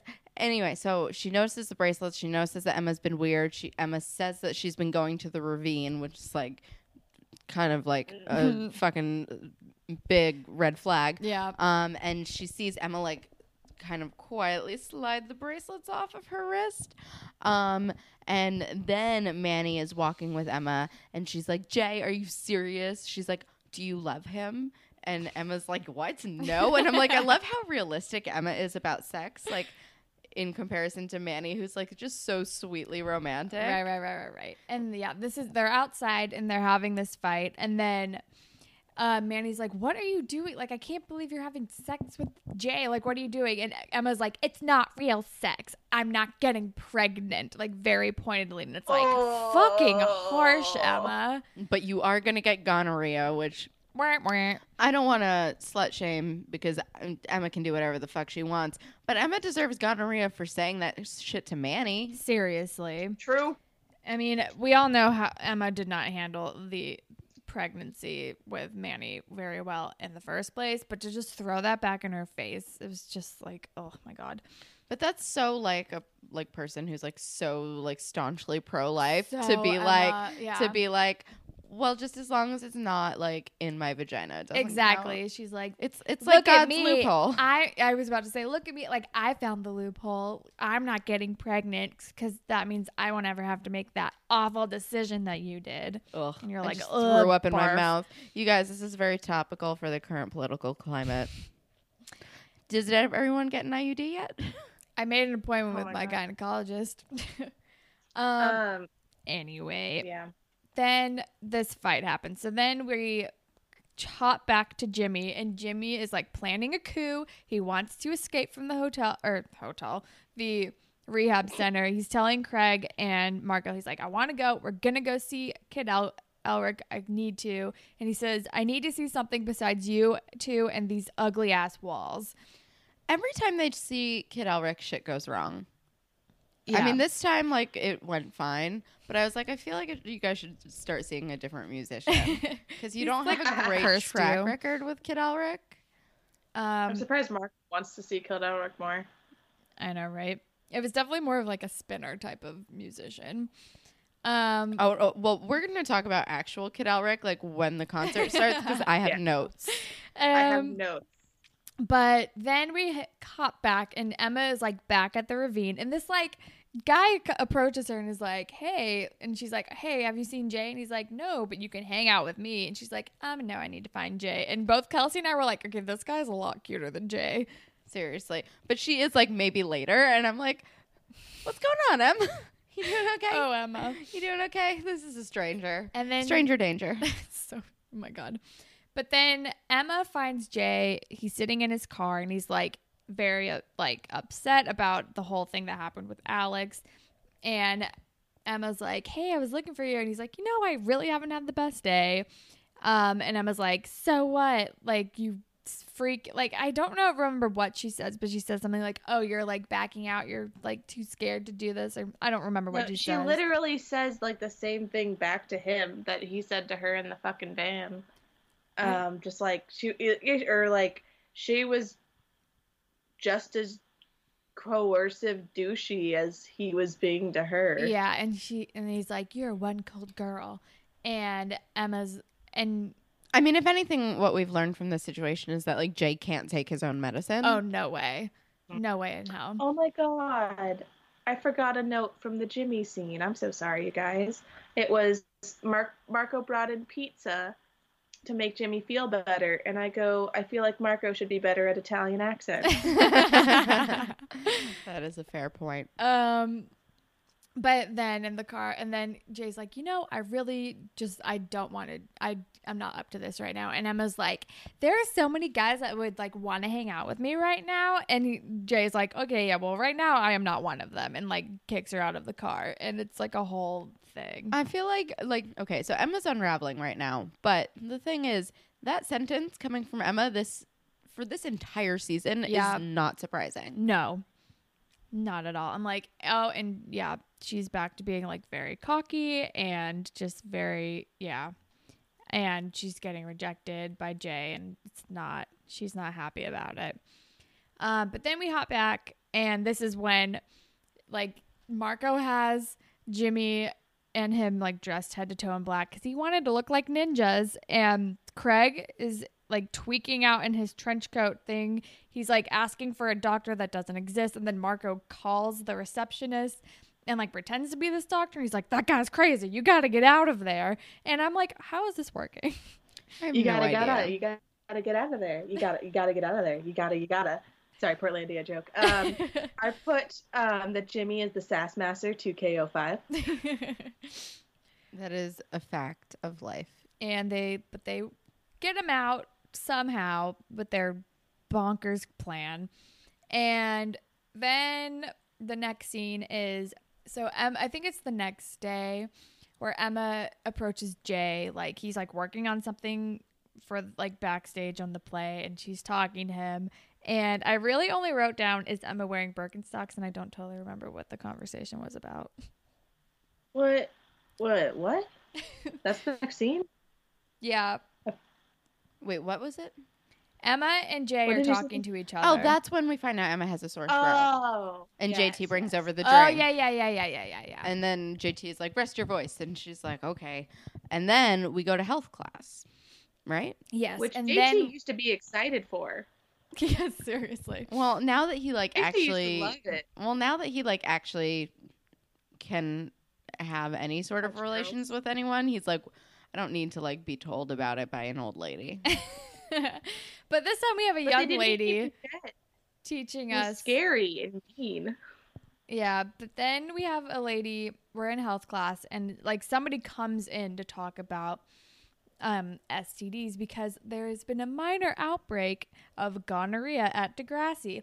And also in this scene, I kind of got taken out of it because there is a poster on the wall behind her that is like a votes for women, like women's suffrage poster. And it was like, this is taking me out and reminding me of my reality. And I'm like overwhelmed right now. It did make me hurt inside. I was like, where's the sweet, awesome old lady who like told kids Dr. how Sally? it was? You mean fake Dr. Yeah, Ruth? Yeah, because this woman that they bring in, she's like, who here thinks that oral sex is safer than vaginal sex or whatever? And she's just like super scary and like very much like, if you have sex, you will get pregnant and die. She's And, the like, big guns that they take out when there's like an STD epidemic. Yeah. And Yeah, she's she like flips her poster board and it just says condoms and abstinence. And I'm like, oh no, there is so much more information that these children need. but she's like, there's been an outbreak of this. And Manny's like, gonorrhea. And she's like, oh, sorry, did I say that out loud? And she like goes over the symptoms and how like it could sometimes present itself as a cold or like a sore throat. And someone's like, hey, Emma, haha. And it's like, JT oh, but did you're it. it's too true. But and she's like, and sometimes there are no symptoms at all.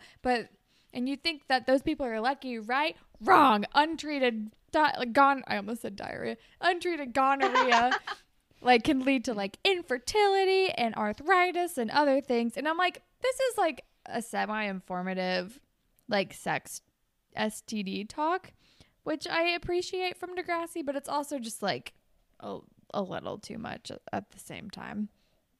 If most of this, or not most of, if there's an outbreak of gonorrhea and you're assuming a lot of these kids have gonorrhea, let's not shame them. Exactly. Because that'll just make them feel like garbage rather than like, I should go tell people I have this to get better. Yeah. And she's like, it's spread through like both vaginal and oral sex, especially if you're not wearing condoms and blah, blah, blah. But then after this scene where we cut to the Kid Elric concert. And they get to the venue, and Jimmy is feeling like really insecure about being in the chair, and he's kind of like bumping into people, and he's uncomfortable, and he wants to leave. But Craig and Mark are like, no, like it's fine, like let's go, we can do it, like it's fine. And then we cut back. Oh no, we stay at the concert until they're done with the concert. No, aren't we? because I have. No. I have right, there's I a have Manny an, thing like, in between. Jimmy is feeling insecure. No, and then I have, can gonorrhea spread by kissing though? I think that's just herpes. And then I have, okay, that dude's spiky hair is crazy. Oh, okay. Yeah, You take notes like me where it's very crazy. I just realized I had a Manny note. Yeah, I have exciting city music, Manny is a champ, and then Kid Elric sucks. So, like his music. But then, so after this, I think this is when Manny approaches Emma and is like, knows she has a sore throat, and she's like, you need to like get help. And also she says something like, if you have any kind of conscience, you will not kiss Nate on stage tonight. Like, I think are they in the dressing room? I don't remember where this conversation happens. Yeah, at least in the wings. Yeah. And Emma's like, get off my back, blah, blah, blah. And that's the conversation. Yeah. And she's basically like, it's not a coincidence that Amy and Alex are both out sick. Right. And then she's like, if you had a conscience, like you won't kiss him. But I'm like, I don't think gonorrhea is, like we looked it up and it's like pretty unlikely that specific STD would pass through kissing. But I'm sure, but other ones can pass that way. So I guess it's just like a blanket just to be safe warning about it. But I don't know. But then we hop back to the Kid Elric concert, and Craig and Marco like leave Jimmy in the middle of the crowd because they're like, let's see if I can find management so you can see. Like, let me, there's something at the front. And they like abandon him in the middle of this like moshy pit-ish kind of crowd. I mean, it's like a very still mosh pit. It's more like the kind of crowd. All right, so I have things about Kid Elric. I expected him to be cooler or like a rap guy or something, but Kid Elric is just Kid Rock, right? Yeah. Yeah. Okay, because this is bad. I was expecting rap too, but no, more butt rock. Ugh, it was nonstop like butt rock. 1,000% Kid Rock ripoff. I think he was wearing he had like long hair. I think there was a bandana, possibly a cowboy hat. It just looked, but he was like shadowed, but it like totally looked like Kid Rock. Yeah, no, I was like, but I guess it makes sense that it's Kid Rock. Yeah. But then Jimmy like taps on like the spiky dude and he's like, I'm sorry, I can't see. And he's like, oh, okay. And he steps aside and he like wheels himself up to the front because people are decent and nice. And he gets to the front and he sees Kid Rock and then he starts like bopping his head and rocking out. And he's like so happy. And it's like, oh, yay, Jimmy like made it to the front and he's having a good time. I was really hoping these guys had better taste in music than this. Especially Jimmy. Oh, especially Jimmy. And Craig, actually. Like, I expect it from Spinner. I 1,000% expect Wait, you wrote Spinner. down the lyrics? You did? I wrote down the most poignant lyric. So he's like doing that talk rappy thing. He was cashing and he was like, something, something, something. The kid is well endowed. Oh my God. I'm not surprised. That was so necessary. Kelsey, your fucking face. You're so upset. I'm just really upset. I keep forgetting you can see me. Oh God. Okay, well, that was unfortunate. But then we hop back to the play and it's Emma's scene and she's doing her thing and then Nate dodges the fuck out of her kiss when like it's supposed to happen on stage. And then after the scene, Emma's like, you totally blew the scene. It was so unprofessional. Like, why would you do that? And Nate's like, I'm not kissing your garbage disease mouth person. Basically, I'm like, I'm not doing that. Like, I wouldn't kiss you ever. I'm not catching your disease. So clearly, like, Manny has told him about the gonorrhea. As she should have. Yeah. And then Jay comes up behind her and then Emma's like, what did you do to me? And Jay's like, what? No, it's fine. Then this is when she says, you gave me a social disease, which like has always stuck in my mind as like the iconic line from this episode. It's amazing every time. Mm-hmm. And then Jay's like, I'm sorry. Like, I liked how you had virtue or whatever. And I don't totally remember what their conversation was because he's like trying to appease her. Yeah, it's weird. He's like, I never told Alex about you. Like, I like that you had virtue or whatever. And Emma's just like fucking done with him. It's classic after school teen special where it's like this kid is having a problem in their social life and they're also learning about something allegorically in class. So there's the Dracula play and her monologue on stage is like, oh, I, who had such virtue, how can I explain to those I love how I've gone down the wrong path? And I'm like, and there's the episode and Emma's arc. It's like, cool, super heavy-handed, thanks. Yeah. And then I think this is also when we see Manny get stabbed with the stake in her amazing cleavage. She looks great. But then we cut back and Jimmy and Craig and Marco are like coming back to the rehab center and they get busted because Jimmy's dad is there and he's like, what are you doing? Blah, blah, blah. But then Jimmy stands up to his dad and he's like, look, I don't want to be cooped up here anymore. I'm ready to leave. I just went out into the world and like I figured it out and I'm okay. Like I lived to tell the tale. Like, just take me home. We can figure this out. I can wait for the rails to be ready there. Just let me come home. And they like kind of come to an agreement that he can finally come home and just like fucking live his life. It's very telling.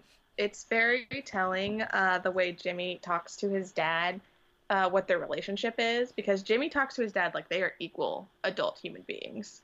He does not talk to his dad like, oh, geez, I got caught. Real sorry, Pops. It's like, hey, what are you going to do? Ground me? No, fuck you. I deserve to be out of this place. And then his dad more or less talks to him like he's an adult too. And I'm just like, I don't want to like project, but our little brother, Holland, definitely was very much like, you need to treat me like I'm an adult when he was a teenager. And it was very like sit down, but with Jimmy it's very much like he talks like he has been taking care of himself for a while. For sure. And we're pretty sure that he has, but I think also a part of it is he's like, I'm already like stuck in this wheelchair, you know, because he's still adjusting to this reality, and it takes him a long time to adjust to this reality because, as we know, there's nothing wrong with being in a wheelchair, and clearly this episode shows that he has a perk, so that's cool. But I mean, just like in reality, like there's nothing wrong with that, but to him this is a whole new thing. He's used to being like this star athlete, so I think also right now he's in this place where he's like, fucking nothing you can do can hurt me, and his dad is like, I know. Like, I think that that's also part of the subtext. It's not just him being an asshole. It's him that just so fed up with, like, how this is his new reality. And his dad just feels bad and is like, whatever. Yeah. And he's finally like, if I'm going to get past feeling insecure about the fact that I'm in a wheelchair, I need to, like, I need to go out into the world and adjust to it there. I can't stay cooped up and hidden away like it's a shameful thing. And his dad is like, okay, I'll get you like a live-in nurse until this is done, which is like, why didn't you do that in the first place? Because first of all, it's not like they can't afford a live-in nurse, but also I think the live-in nurse would probably be cheaper than him staying in this like fancy rehab facility. Yeah. But like, I don't know if Jimmy's parents are really thinking about costs at this point. I mean, maybe, I don't know, because people like will put a person like in a home before they'll get like a live-in person. So maybe it is cheaper. I don't know. But either way, like, why didn't he just do it in the first place? Also, when they're returning Jimmy to his room, they're like, oh my God, that was so amazing. And they're in Kid Elric gear. And they're like, oh, I think he sweated on us. We were so close. And Marco goes, I'm never going to shower. And they just fucking look at him like he's a freak. And Marco's like, just kidding. And I'm like, I was that kid in high school. I love him. Yeah. But then like we finally reach like a resolution with that. And then we're at the Nelson Simpson household. And Emma comes in to the kitchen and they're like, oh, we thought you were asleep. And she's like, and then she just kind of breaks down and she's like, ever since the shooting, I feel like I've always felt like I've needed to be like brave and perfect and I can't do it anymore. And Spike is like, you don't have to be brave or perfect ever, just be you. And Emma's like, girl, I've been going through some shit basically. And she starts crying and she tells her like, can you please take me to the clinic tomorrow? I need to go to the clinic. And Snake is like, I mean, I know there's something going around school, but I really don't think you have to worry about it. And Emma is like, no, please just take me to the clinic. And then like Snake knows what that means. But everyone just kind of gathers themselves around Emma and gives her a big hug. They're being supportive. And it's kind of like a weird, bittersweet ending to the episode. But it's also like, you know, she seems so genuine and it feels a little bit like our girl is back, which is nice. Mm-hmm. Definitely. And she's finally like confiding in her parents about struggling instead of like, she seems to be just trying to hold it all in and pretend like it doesn't exist. And this is kind of her first step of kind of addressing that she's having a hard time. And it's the first time her admitting that without using it as a weird way to get out of trouble. But that's the end of the episode. But then we have some YouTube comments we found on both parts 1 and 2. So on part 1, I guess I'll read this one. From Teal Queen 22, 3 months ago, she says, WTF was Jade touching in the beginning Emma's pancake ass? And we thought that was which is amazing. Hilarious. And then part 2 is from Alex Autio 4 months ago. And it says, so is Dracula supposed to be a metaphor for Emma throwing herself at that dick? It's like, yes, it is. Yes, it is, Alex. 100%. But anyway, ship of the episode, I think I'm going to go with Emma and Jay just because Jay was just such a smooth dirtbag and I was on board for it. Yeah, no, I think I'm with you. I guess JT and Liberty, just because now they're both the same frequency of awful. That's true. They are the same person now. Spirit Squad captain. Manny. Yeah. Manny. I'm with that. She was a good friend, and she was concerned and trying to help Emma. But she also, like, called her out on her shit. Exactly. And Ellie's also good. Ellie, oh yeah, Ellie is also good for part 1. And Jimmy a little bit too. Mm-hmm. Moral. Use condoms. And be careful of people who will prey on your weakened state to manipulate you into having sex with them. I think wholly across all of it, all 3 plots that we see is sometimes life is really hard and you think you can handle it yourself, but you need to be able to be honest with yourself and those around you so you can get through it. That's good. That was great. Yep. I have nothing to add to that. But we have a little bit of grapevine for you guys today. We got a really great email from Mal. And should I just read the whole thing? I mean, yeah, if you want to, like, abridge some of it, because it's longish. Okay. Or whatever you feel like. I was just going to read the whole thing because it was great. And lots of talk about theend.com. So she says, this didn't quite fit in a tweet, so email it is. Just wanted to thank you guys for not only regularly delivering Degrassi Recap Gold, but for taking me on a nostalgic journey back to my days enjoying the end. Apparently none of my friends were ever aware of the end, so I never have anyone with whom I can reminisce. I've tried in vain to describe it to people, but I guess you just had to have the experience, the end lifestyle firsthand to get its significance. Hearing you all regularly discuss the joys of every Degrassi episode ever, marathons, Radio Free Roscoe, all the in-between show music videos, and of course, the glorious theend.com really takes me back to the good old days. I used to spend hours on that website changing my avatar, taking quizzes, and surfing the message boards until 1 a.m. in the shared computer room of my childhood home. I even found solace in the LGBT advice forums as a closeted teen in between shopping at the Avatar Mall and watching Degrassi mini webisodes. It's cool to know that there are other people my age out there who still look back fondly on those times. Who knows, maybe our avatars even interacted at some point way back then. Anyway, keep doing what you're doing.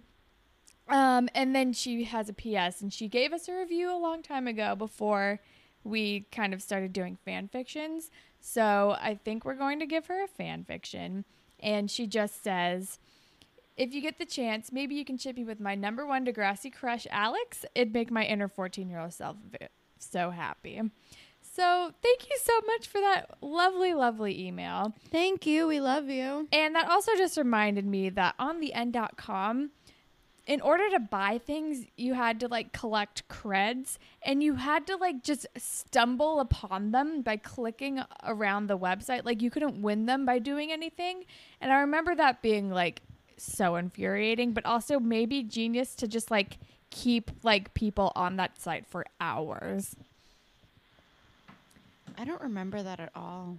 Yeah, I just remember, like, you had to just, if you just, like, clicked on a page, it'd be like, you won 10 creds or whatever. And that's how you, like, built up enough credits to buy stuff at the Avatar Mall. I just remember the Avatar prom game. That was the best game I loved ever. that game. I would play that game now. And also, I used to spend a lot of time on, like, Daria message boards. I definitely spent time on Degrassi message board. Like, I read some Degrassi fan fiction. And I sometimes read like the spoilers message boards because all the stuff would come out in Canada first, and being in America, you could like go on the spoiler message boards and be like, this is coming up, guess what? And I would like spoil myself on things. Why would you do that to yourself? I don't know. Because I was like, I need to fill the void. But it was also sometimes just like not even a whole ton of information, but it's like, guess what? Like we have some filming secrets or something. Holland, I remember, and you may have already mentioned this, I can't remember, but you had a pretty popular subforum. Oh yeah, I did this thing coordinated. called Harry Potter Survivor, where I would just like, I was like, here's a list of like a bunch of names from Harry Potter. Everyone comment who they want to vote up, and like I would like give it a couple days or so. I feel like maybe I took part in that. Really? That sounds Harry Potter really, Survivor? That sounds super familiar. I totally did that, and I like kept track of it in like a little notebook, and I would like tally up votes after like a week or maybe like 3 days or so or something, and then I'd tally up whoever got the most votes, and like that person would get kicked off, and it would just like whittle down from a really long list of Harry Potter characters. And this was also like in my like high point of knowing all like the HTML codes, because I would like be bolding and adding color and different fonts and shit to the forum. I mean, if I learned anything from MySpace, it's like basic HTML. Oh, for sure. And yeah, that was definitely something I spent a lot of time on in like 2006, I think. Do you remember who won? I do not remember. Allegra, do you remember? She did it so many times. Yeah, there were like multiple like seasons, I guess. I don't really remember. But like, yeah, I feel like it was like somebody. I honestly don't remember it, because it was such a long list of characters. It was like every character basically. But yeah. Okay, so we're going to do the fan fiction. I believe it's my turn to do it. So, I'm putting you both in high school age, so it's appropriate. And because it's working with what I came up with in my brain. So, Alex is working at the movie theater. She's like wearing her ugly little brown and yellow outfit polo. But Mal, you just love going to the movie theater. You're like a movie buff, and you always need to get your popcorn, and you see movies like every week, and you're like, I mean, I guess I like movies, but then you realize, oh, I keep coming back for like the one brief interaction you and Alex have when you're getting your popcorn, and like the banter builds and it starts kind of becoming more and more apparent that there's something going on and there's a spark between the two of you. But you both are like a little too shy to admit it. You're both a little too like not sure you want to admit it to yourselves that you like each other. But then one day you're coming out of like a really late movie. It's like the last movie of the night, and Alex is like closing up shop. She's kind of sweeping up and she's closing everything down, and then she ends up walking out with you. She's closed, she's ready, everything's closed up, and you just are walking back out to your car, and you end up kind of just falling in line together and walking out to the parking lot and having like a very like loaded and flirtatious conversation. And once you get out to the parking lot, you're like, okay, well, my car's over there. And she's like, oh, so is mine. And she walks you to your car, and then like the moonlight is shining, the stars are twinkling, you're at your car, you don't know how to leave things, and then all of a sudden she swings in and gives you a kiss, and it's beautiful and it's magical, and it's like everything that has happened between you has been building up to this one perfect kiss moment. And that's my fan fiction for you. It's a beautiful fan fiction, Holland. Well done. Thank you. So I hope you liked that. I hope it was good. I don't know. I enjoyed making it. But if anybody else wants a fan fiction written for them, all you have to do is find us on iTunes and rate and leave us a review, and we will give you a very Degrassi specific fan fiction. Feel free to specify any characters you want to be shipped with, or if you want like a non-romantic one too, we can work with that. Yeah, we're very pro asexuality. Also, just a casual reminder, we've mentioned it before, but if you don't live in America, first of all, congratulations. I might join you. Second, well, no, we got to be on the front lines. No, exactly. We got to be on the front lines. Exactly. Anyway, point number 2, we won't be able to see your iTunes review, so we won't be able to like give you a fan fiction. So just like screenshot it and send it to us like in an email or even an email or tweet or whatever. Exactly. And you can find us on Twitter at DeGrassiPod. We're also on Tumblr, whateverittakes.tumblr.com. And if you want to email us, we're at whateverittakespodcast@gmail.com. We're also on SoundCloud. You can even leave us comments on the episodes there. If you have any questions or anything specific to specific episodes, we can also address those. And like I said, we're also on iTunes.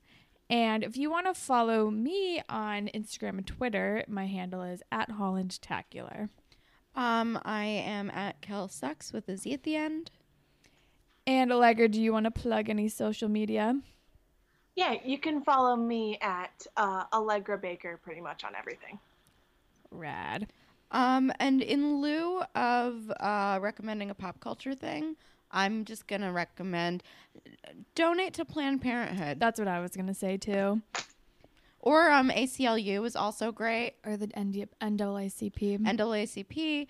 And also just, like, look up local charities and, like, charities for, like, trans people. Like, anyone that is marginalized that is maybe going to be in danger. And it's just really going to need, like, all the help and all the funding, especially come the new year. And arts education, like the Violet Project in Chicago is like, it's a like nonprofit that like basically like teaches Shakespeare to like young girls in the city. Arts education is going to need just as much help as reproductive rights and LGBT plus rights and just and what's the Trevor Project? The Trevor Project. So just donate. I've made like a Facebook group where like we're trying to donate, like each of us donates $5 twice a month to like different organizations. So it doesn't even have to be a lot, just like whatever you want. And if you're donating to Planned Parenthood, look for it's floating around online, but you can donate under Mike Pence's name, they send and his address, and they send you a certificate of like a thank you for like donating, and they'll send it to his house. Yeah, so that's also really fun. Fucking do that. Also, if you like want to take a more active role, totally, I would like go on any of these websites too and see how you can volunteer. Like maybe you can volunteer to be an escort at Planned Parenthood, or you can volunteer another great way. I wouldn't do that if you were younger, though. That depending on where you live, that could be very dangerous. That's very true. But if you feel that you're up to that kind of a task, I know. Like, I've kind of considered maybe doing that. I've looked it up. It's not really something that they need in New York. Exactly. Like, I've gone to the Planned Parenthood here when I didn't have health insurance.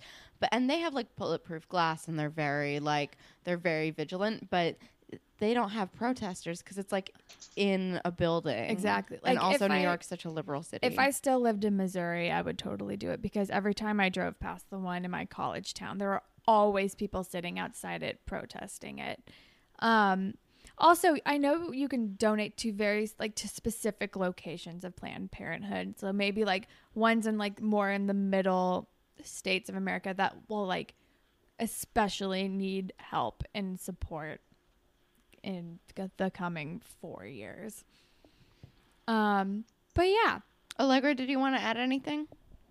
I'll quickly do it, but I'm going to be in a production of the Vagina Monologues, so depending on when you listen to this, because it could be anywhere in the future, look up your local, if there's any local performances, because it's really nice, it's really welcoming and comforting, it's entertaining, and most of the Vagina Monologue productions I know support foundations that help women and children, like foundations that help women and children that have been battered and kicked out of their homes and trying to escape abusive relationships, undocumented women and immigrant women.